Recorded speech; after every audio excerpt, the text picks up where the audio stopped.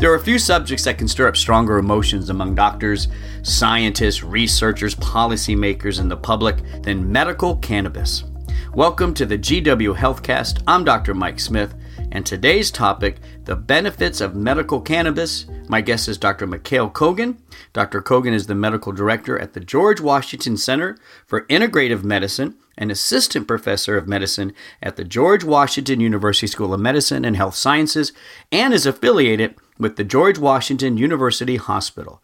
Dr. Kogan, welcome to the show. Thank you. Happy to be here. So, this is a big topic, right? There's a lot of debate about the role of medical cannabis, even some confusion about what is medical cannabis versus, everyday, casual smoking of cannabis. So maybe you can help to kind of clear the confusion for us first. First of all, what's the difference between medical cannabis and what people smoke every day for leisure? Right. So I think that's a really important question to start out with. Traditionally, there are two ingredients that are most commonly prevalent in the cannabis plant, and that's the THC, or tetrahydrocannabinol, which is what everybody looking for when they're trying to get psychoactive or recreational use, and that's what makes people high. So typically, when you buy a product on the street or in a recreational dispensary, you're going to get a product that has a very high percent of THC. Now, it's even more confusing to say that THC does have a number of medicinal properties, but since we're just answering this first question, THC is primarily for recreational use. And when you're talking about the medical use, THC is probably going to be there, but you're starting to look at other cannabinoids. And the second most common one is what's called CBD, or cannabidiol. And typically, for medical use, we will have some combination of several ingredients, and the two most prominent ones are THC and CBD. And once you start having CBD percent or ratio of CBD to THC, which is how we often talk about medical use, is going up. And then once the ratio reaches certain, say maybe 2-to-1, 4-to-1, no matter how much THC you take, it's very unlikely you're going to have any psychoactive or any high. So, in essence, that's the most important separation. There is also routes of administration. Usually, people smoke cannabis to get high versus when we use it medically. We use it topically, we can use it rectally, we can use it as a sublingual drops, as edibles also. And to some degree, of course, as well in inhalation form, but less smoking, but more vaporized. Right. So just to kind of summarize for the audience, the medical cannabis is going to have a higher amount of the CBD versus the THC.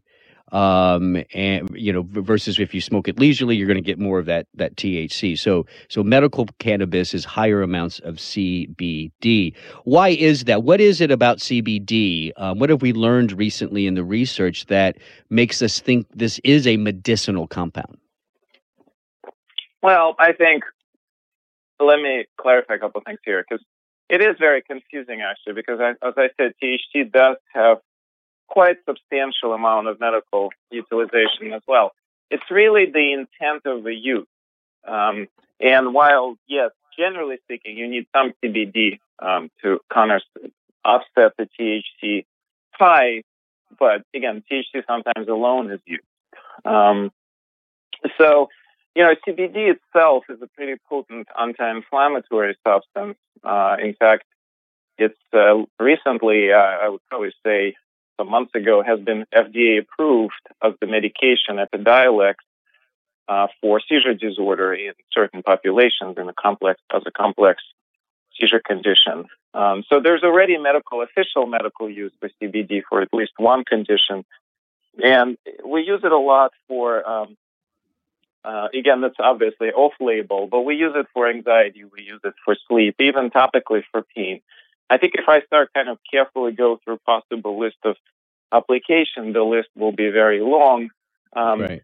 I think it's important to mention also that typically most of us who have some experience in this field will probably utilize multiple cannabinoids at the same time. So we will not use just CBD. We will combine CBD with THC or other ingredients. And also, there's this idea of entourage effect.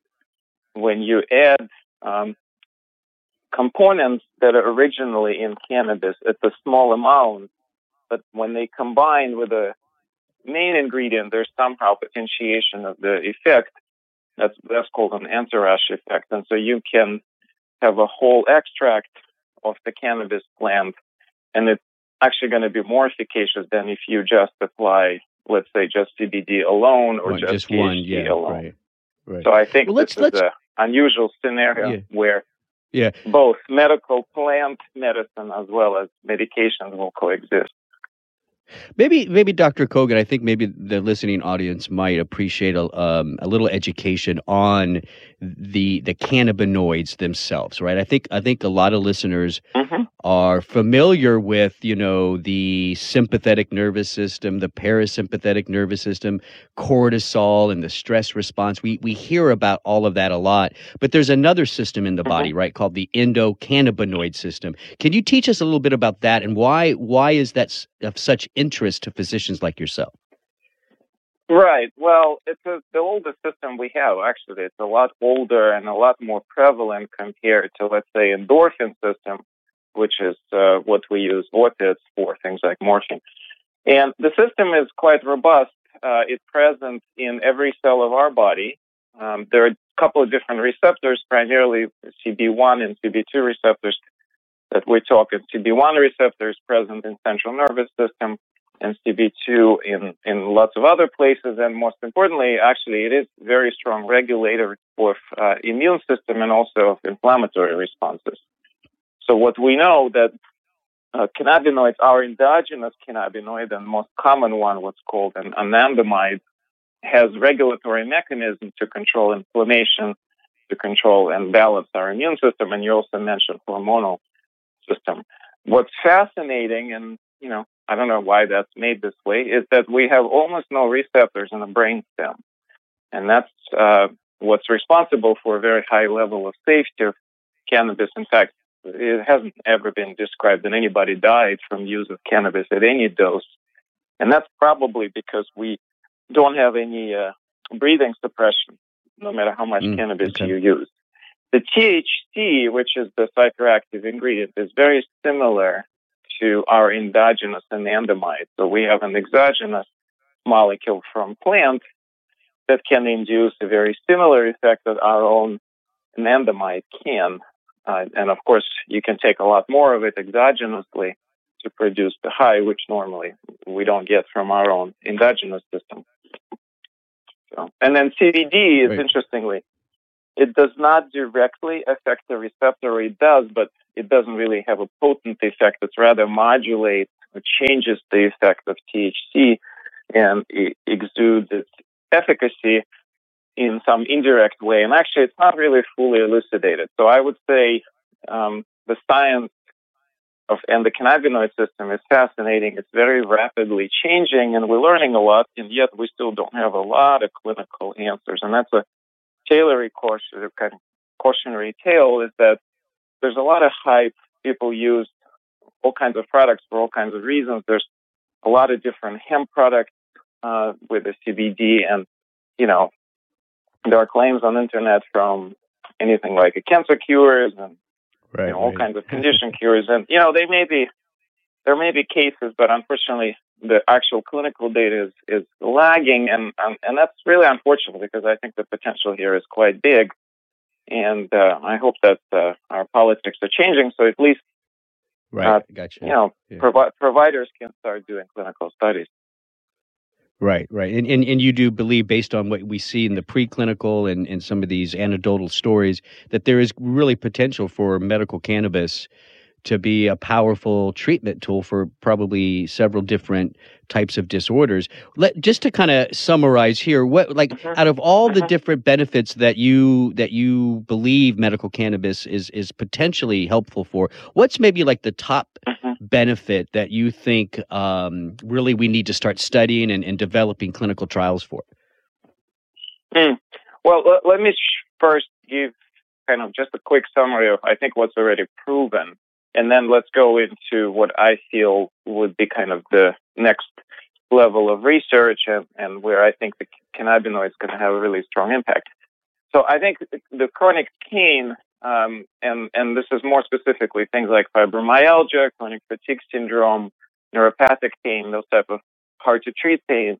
I don't think there's any more research needed.